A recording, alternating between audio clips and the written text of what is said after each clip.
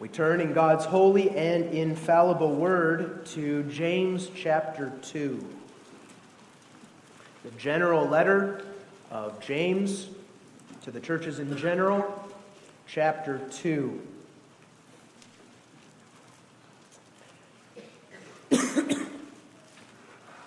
This morning, when the summary of the law was given, we read from, or I quoted from Leviticus 19, verse 18. Love thy neighbor as thyself. That is quoted by James here in verse 8. Leviticus 19, verse 18. That's why I gave that as part of the summary of the law this morning. It ties into the instruction of God's word tonight. Let's read the first 13 verses. The text is verses 8 through 13. We will not be rereading that, but we will be working through these verses, verse by verse. So I encourage you to keep your Bibles open as we work through those verses. James chapter 2. My brethren, have not the faith of our Lord Jesus Christ, the Lord of glory, with respect of persons. For if there come unto your assembly a man with a gold ring in goodly apparel, and there come in also a poor man in vile raiment, and ye have respect to him that weareth the gay clothing, and say unto him, Sit thou here in a good place, and say to the poor, Stand thou there, or Sit here under my footstool. Are ye not then partial in yourselves, and are become judges of or with evil thoughts? Hearken, listen, my beloved brethren.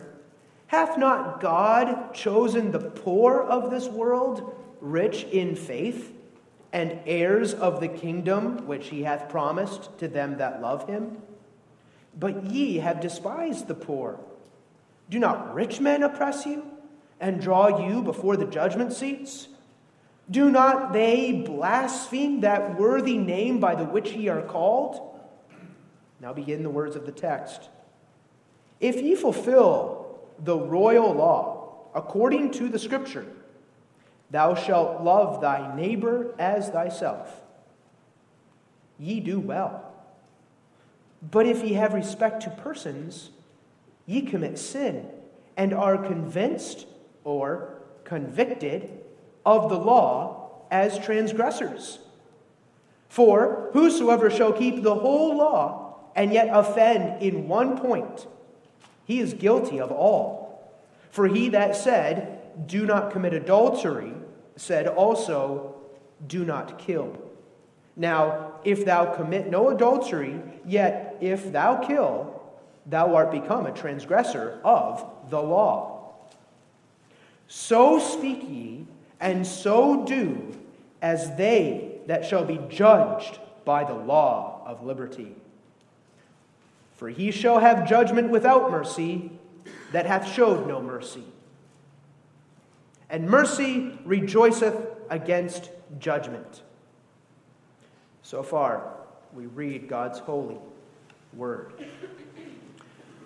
Beloved congregation of our Lord Jesus Christ, the passage that we look at this evening is very closely related to what we looked at last time when we looked at verses 1 through 7.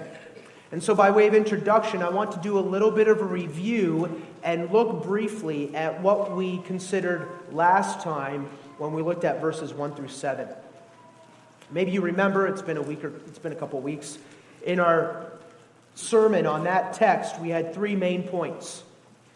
In the first point, we looked at what being a respecter of persons is. We looked at the definition. And maybe you remember that the word respecter of persons literally is to receive the face. So that to be a respecter of persons means you receive a person or you reject a person simply based on their outward appearance.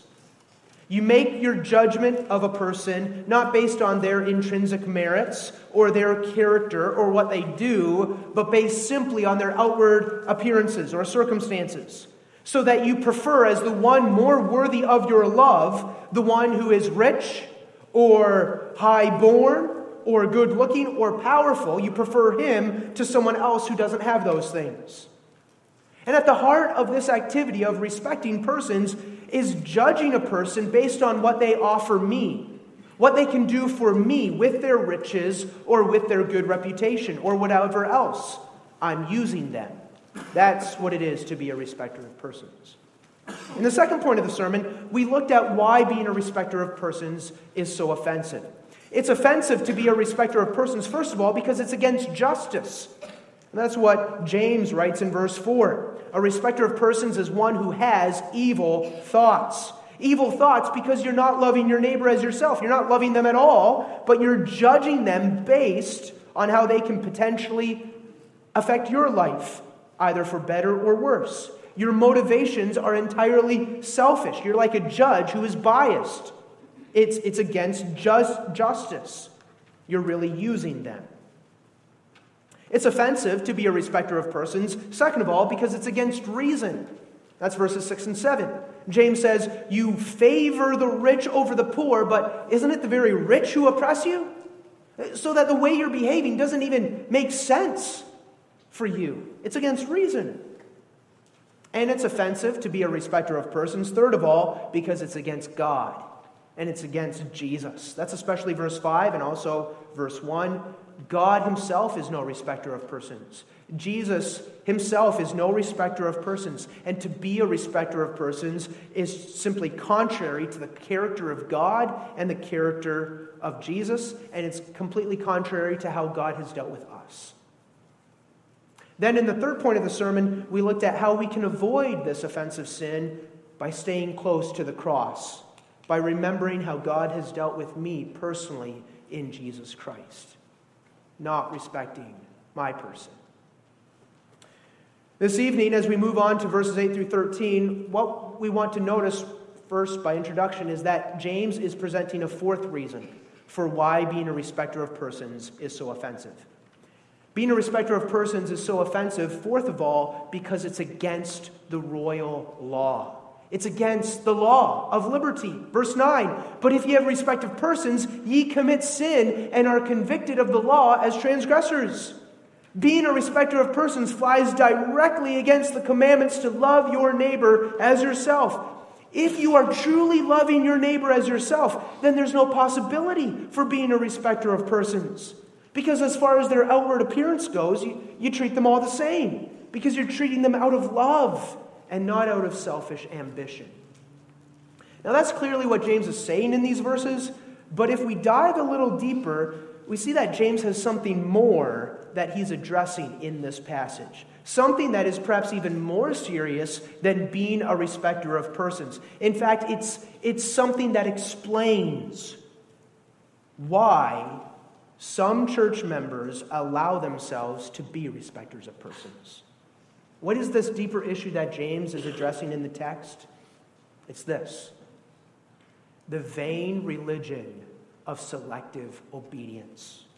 Picking and choosing which commandments of God you will keep and which commandments are not actually that important to keep.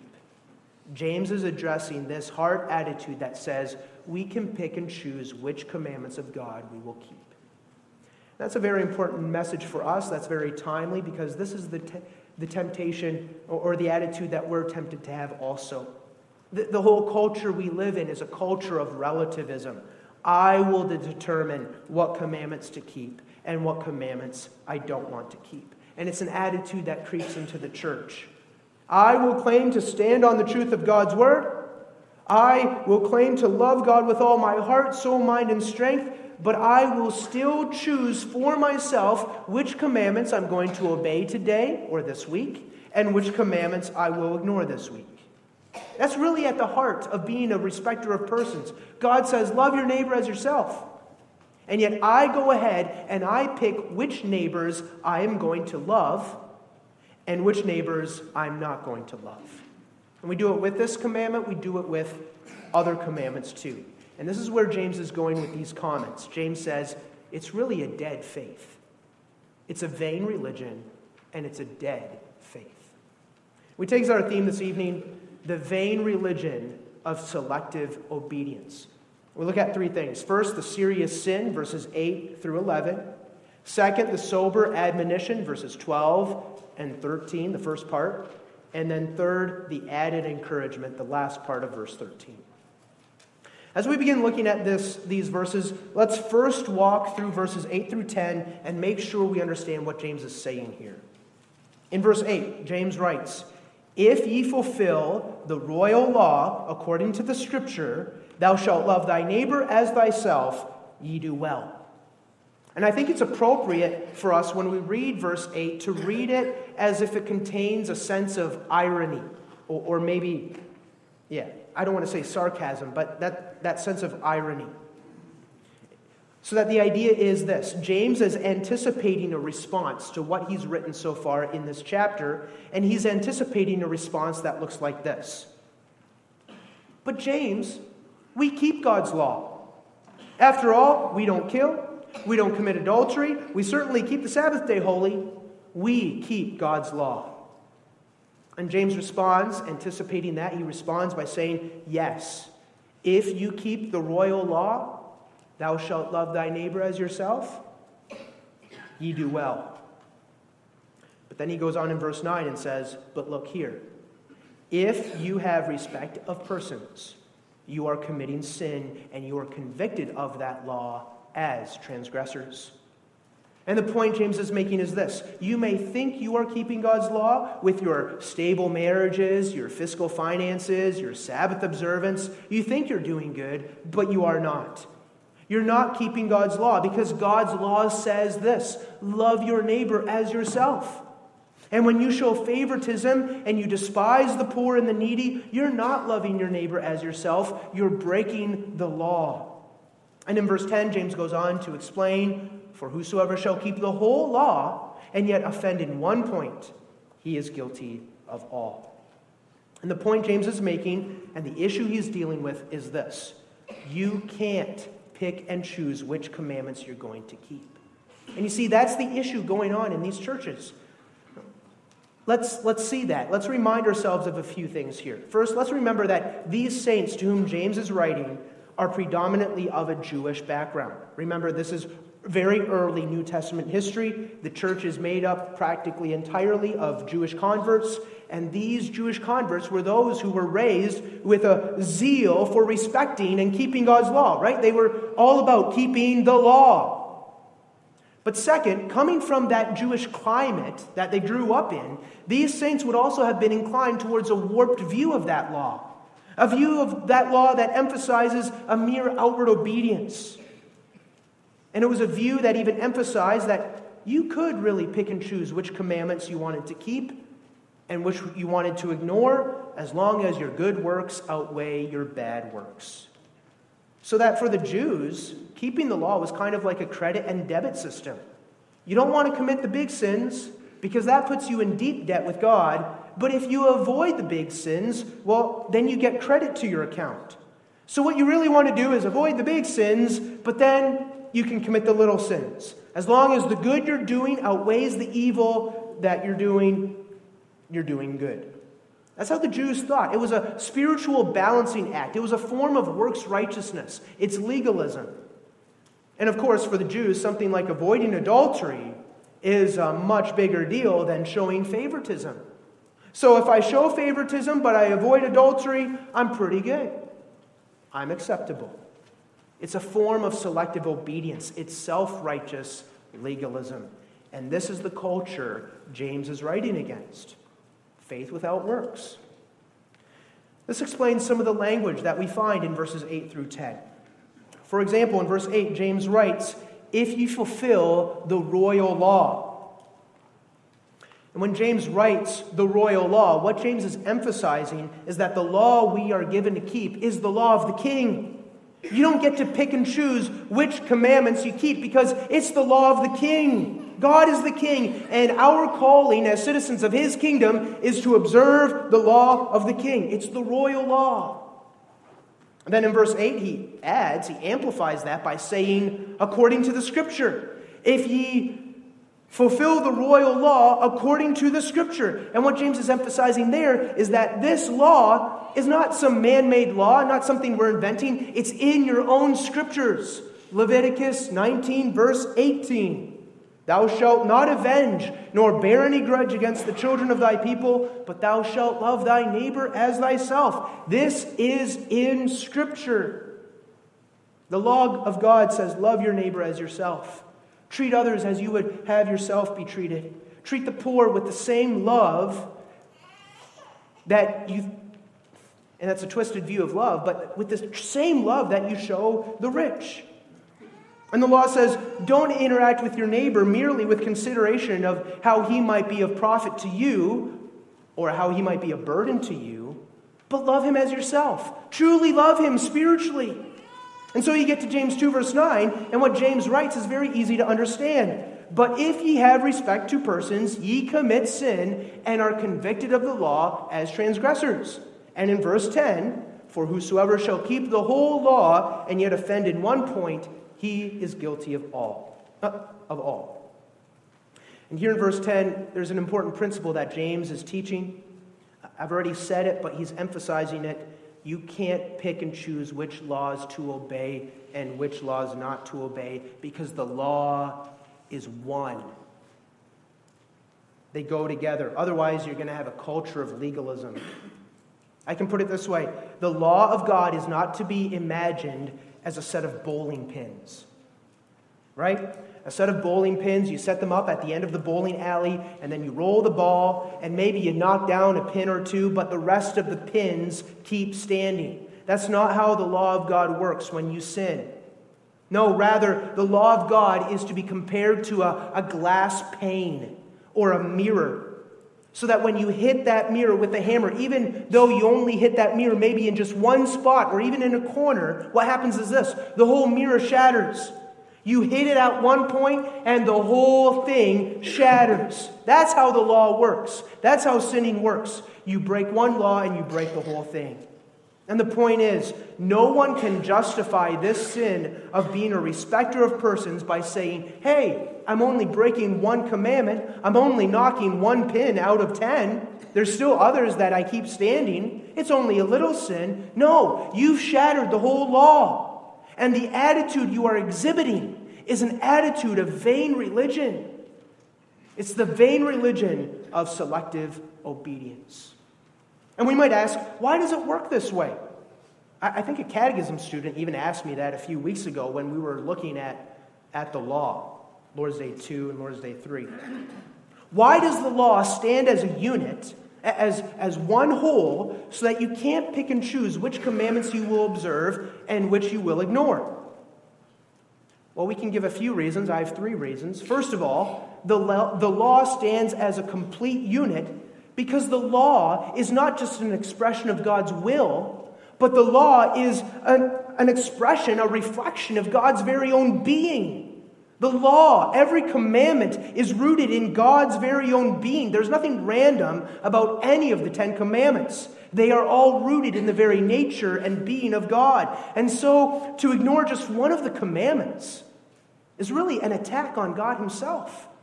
Just as God himself is one, so his law is one. To pick and choose which commandment you're going to keep is really to pick and choose which part of God you're going to like and which part of God you hate. That's what we do when we sin. I'm hating this part of God. It's an offense. Second of all, the law stands as one entire unit because the essence of the law is love. At the heart of every single commandment is the commandment to love. And so to pick and choose which commandment you're going to keep is really to pick and choose how you're going to ignore God's commandment to love. To refuse to love in one aspect of the law is really to refuse to love in all. And then third of all, the law stands as one complete unit, one whole, because to disobey any commandment is simply the refusal to submit to the king. To try to pick and choose which commandments I will keep this week and which commandments I will ignore is really to say, in the end, I'm still going to be the one who's God. God won't be God. I will still be God. I will keep the laws that I judge to be good laws, that seem right to me, that are not too hard for me, and I will ignore the ones that seem not right to me. It's simply idol worship. It's the worship of self. To practice selective obedience is really to reject who God is as my king. It's vain religion. And James writes, this is exactly what you're doing, churches, when you show favoritism. You're going to judge someone merely on the basis of their skin color? And you call yourself a Christian? Have you really become that superficial? You're going to select who you treat in brotherly love and who you don't based on their wealth and their beauty or their family ties or lack thereof? What James says is you have to love your neighbor as yourself. That's the royal law. And what does that mean, to love your neighbor as yourself? Well, it's pretty straightforward. I love myself. That's obvious. I take care of myself. I have a concern for my physical health. I have a concern for my spiritual well-being. I love myself. I nurture and cherish my own body. It's natural. And you love yourself. That's natural, right? Whose mouth did you feed this morning? Whose face did you wash? Whose body are you concerned to keep warm when it's wintertime? That's love. Whose career occupies your mind? Who are you trying to make comfortable? It's you. You love yourself.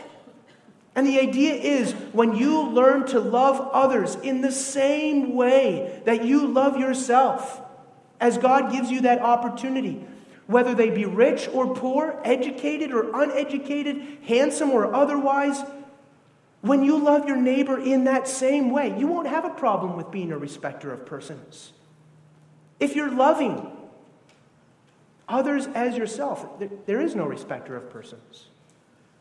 The calling is to love our neighbor as ourselves. And when I am showing favoritism, I'm not doing that. I'm ignoring the law of the king. I am working sin. Literally in verse 9, you commit sin. It says you are working sin. I'm a transgressor, and I'm worthy of judgment. I'm showing a refusal to submit to God. I still want to be my own God, and I really have a heart of enmity towards the law. That's at the heart of showing favoritism. My so-called Christian religion, in which I am allowing myself to be a respecter of persons, because I have this legalistic approach, my so-called Christian religion is a vain religion.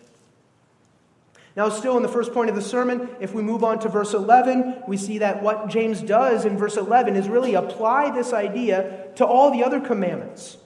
That's why I'm emphasizing this in the sermon tonight, because James knows that this is our inclination, not just with regard to showing favoritism, but with regard to all the commandments. Verse 11, for he that said, do not commit adultery, said also, do not kill. Now, if thou commit no adultery, yet if thou kill, thou art become a transgressor of the law. Just imagine for a moment. There's a man who's faithful in his marriage. He's a good family man. Doesn't steal, doesn't lie, respects those in authority. Maybe even makes good money too. But there's just one thing. He killed a man. How does the law judge him? Does the law say, well, he's generally a good person. Look at his life. He's just got this one sin in his life. Let's pile up all his good deeds on one side and compare it with this one bad thing that he did, and we'll see the good outweighs the bad. Is that how we think? No, the man is judged. He's judged for his selective obedience. That man needs to repent. Just think of this. There's a man who calls himself a Christian. He's a hard worker. Maybe he's serving on school board. But oh yeah, he also reserves the right to pick and choose which Sundays he's going to skip church and instead work and try to make his money. He's a man who's practicing selective obedience. Just think, there's a person who says he's a Christian, he goes to church faithfully, his life is good, but oh yeah, he also reserves, practically in his own behavior, he reserves the right to let his temper run wild whenever it feels good for him to do so. He's a man who's practicing selective obedience. Or maybe he reserves the right to sin when he's on vacation. After all, his thinking is, God doesn't really expect us to keep his law perfectly anyway, does he? And now I say this with dripping sarcasm. God won't mind, will he? If we pick and choose which parts of his being we like and which parts of his being we hate and we really don't care for? The law that God gives us, it's only the law that he loves. He won't mind if we pick and choose which commandments to stomp on. James says, no, it's serious sin. And it's as if James says, for you who think you care about God's law so much, and maybe you're so judgmental of others, my brothers, my sisters, do you see how bad this way of thinking really is? Your attitude of respecting persons is very offensive. Are you getting it? Do you get it? This is serious sin. And saying that, James goes on in verses 12 and 13 to give these saints a sober admonition. First of all, let's look at verse 12. We're just walking through the text here. So speak ye, and so do, as they that shall be judged by the law of liberty. And what James is saying is this. You know, God is still going to judge you by his law. You might be selective in your obedience to his law, but God is not going to be selective in his judgment. He will be consistent in how he carries out judgment. So speak, and so do, as they that shall be judged by the law of liberty. Don't speak and don't do as those who will be judged according to your own law, but speak and do as those who are going to be judged by God's law. That's the point. Now, there's more that we need to look at in verse 12. I'll get to that in just a moment. But then verse 13. For he shall have judgment without mercy that hath showed no mercy. And with that reference to mercy, it's clear that James is once again thinking about this issue of showing favoritism in the churches. You see that poor man walking into church who's in vile clothes? Show him love. Show him mercy. You see the fatherless and the widow in their afflictions? Care for them. That's pure religion. Live according to the law of love. Love the Lord with all your heart and love your neighbor as yourself, because this is what God delights in and calls you to do. And the clear message of verse 13 is this. If you don't show love to your neighbor, but you only show respect of persons, well, really, you can only expect God to treat you the same way.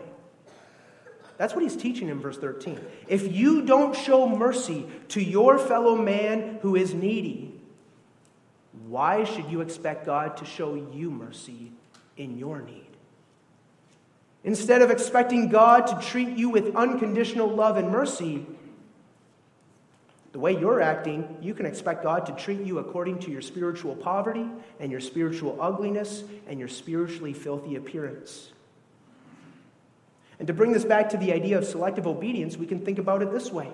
In exactly that part of God's law that you choose to ignore, in exactly that part of God's being himself that you want to ignore, and it's an inconvenience to you, and you want to get rid of it, in exactly that part, God will keep himself from you. Think about it this way. You want to pick and choose which commandments to keep so that you don't commit adultery, but you do kill your neighbor? So that you don't really like who God is as a God who calls you to prevent your neighbor's hurt as much as in you lies? Well, then don't expect God to prevent your hurt as much as in him lies. You don't like who God is as a God of rest, a God of the Sabbath day? Well, then don't expect God to bring you into the enjoyment of his eternal rest. And again, you don't like who God is as one who shows mercy and kindness to helpless, poor, needy sinners who are perhaps making the church poorer than it already is if they should join? And you'd rather have the rich in church than the poor? Well, then don't expect God to show you that mercy. That's verse 13. And again, what's the point? The point is not that somehow our act of showing others mercy is what earns us the mercy of God. The point is not that we become legalists. It's actually exactly the opposite from that. The point is simply this. In your Christian life of gratitude to God, you can't be selective in your obedience to God's law. You can't just keep God's law in a superficial way. You can't pick and choose which commandments you will keep. Humble yourself. Really. Humble yourself. Don't put yourself over God's law, and don't put yourself over others as if you are better than them. We read that this morning. Philippians 2. In a certain sense, we can even put it this way. You think you're keeping God's law pretty well? You think you're a good Christian, right? You have your ducks in a row. Just one question. What does your love for your neighbor look like? What is your attitude to that poor person, that needy person, that hurting person, that sinful person who's walking into church? Are you ready to judge them up and down? Look down on them with disapproval and disdain, maybe shaking your head inwardly because they clearly don't have their ducks in a row like you do? And then it gives you opportunity to gossip about them, talk smack about them with your friends in your little circle. Are you ready to just slap some kind of label upon them and then dismiss them as not your problem? Is that the gospel that I want to communicate to them? Or do I have a heart of mercy and love towards them? I'm ready to feed them. I'm ready to have them home for Sunday dinner, maybe, even if they stink. Right? They're in that vile clothing that they've been living in for the last 2 weeks straight. So speak ye, and so do, as they that shall be judged by the law of liberty. And then I get back to verse 12. This is where we get back to verse 12, and you hear it put that way. The law of liberty. And then we quickly head to the cross, don't we? And we remember the unspeakable mercy God has shown to us in Jesus Christ and what our relationship to the law right now actually is. Who was I before I knew Christ? I was a conceited respecter of persons. Who was I before I knew Christ? I was the one lost in sin. I was the stinky one. I was the one who didn't have my ducks in a row. To be truthful, I still don't have all my ducks in a row. Others might, and they might judge me for it, but I still don't have my ducks in a row. Who was I before I knew Christ? I was one under the curse of the law. The law was not this law of liberty for me. The law was a taskmaster, a cruel taskmaster. But you see, God has shown me mercy. He is no respecter of persons towards me. I was the chiefest of all sinners. But He showed mercy on my soul. He took me out of the pit, and He set my feet on solid ground. He removed that curse of the law from me. He is the one who loved me, even as He loves Himself, even giving Himself up to the death of the cross, so that I might be saved and have life. He has given me a spiritual washing. He has given me food and nourishment for my empty soul. He has given me all my needs, all my supplies, and much more besides. He's written His law in my heart. And He's even given me to experience this glorious experience of knowing the law as the law of liberty. Walking in love with my neighbor. So that this law of God is no more grievous to me. But actually, in my personal experience, it is this law of liberty. So that in the way of God's law, I am experiencing joy and rest and happiness and a good conscience and peace with God. I'm living by faith, and now I'm bringing forth the fruits of faith. And that is joy. That's freedom. And now comes this admonition. So speak ye, and so do, as those who will be judged by that law. Because that's how the law is now coming to you. Not as a taskmaster, but for you who are in Christ. You who have been begotten with the word of truth. It comes to you as the law of liberty. And there you already see the encouragement that James is giving these saints. But if that wasn't encouragement enough for them as they dwelt on this letter, remembering how the law is the perfect law of liberty, James gives them more encouragement, and he gives us encouragement at the end of verse 13. This is where we come to the added encouragement. For he shall have judgment without mercy that hath showed no mercy. And then this, and mercy rejoiceth against judgment. Mercy rejoiceth against judgment. And that sounds nice, doesn't it? But now the question is, what does that actually mean? Well, there are different ways of understanding this. One of the better ways of understanding it is like this. A truly merciful Christian who's living out of a merciful heart, who's living according to that law of liberty, he's going to be looking forward to judgment because he knows that he has nothing to fear. He knows he will enjoy the mercy of God. That's one way of understanding it. For various reasons, I think a much better way of understanding it is like this. That James here isn't talking about man's mercy, about the mercy that I'm showing, but James here is suddenly completely switching gears, you might say, and he's talking about the mercy of God. So that this phrase kind of jumps out from the page as an exclamation. God's mercy triumphs or rejoices against judgment. You see, James is writing here a pretty severe word. Maybe we've even sensed that tonight, right? He's dwelling on how guilty they are before God's law. And that how the way they've been living is actually very offensive. They deserve judgment.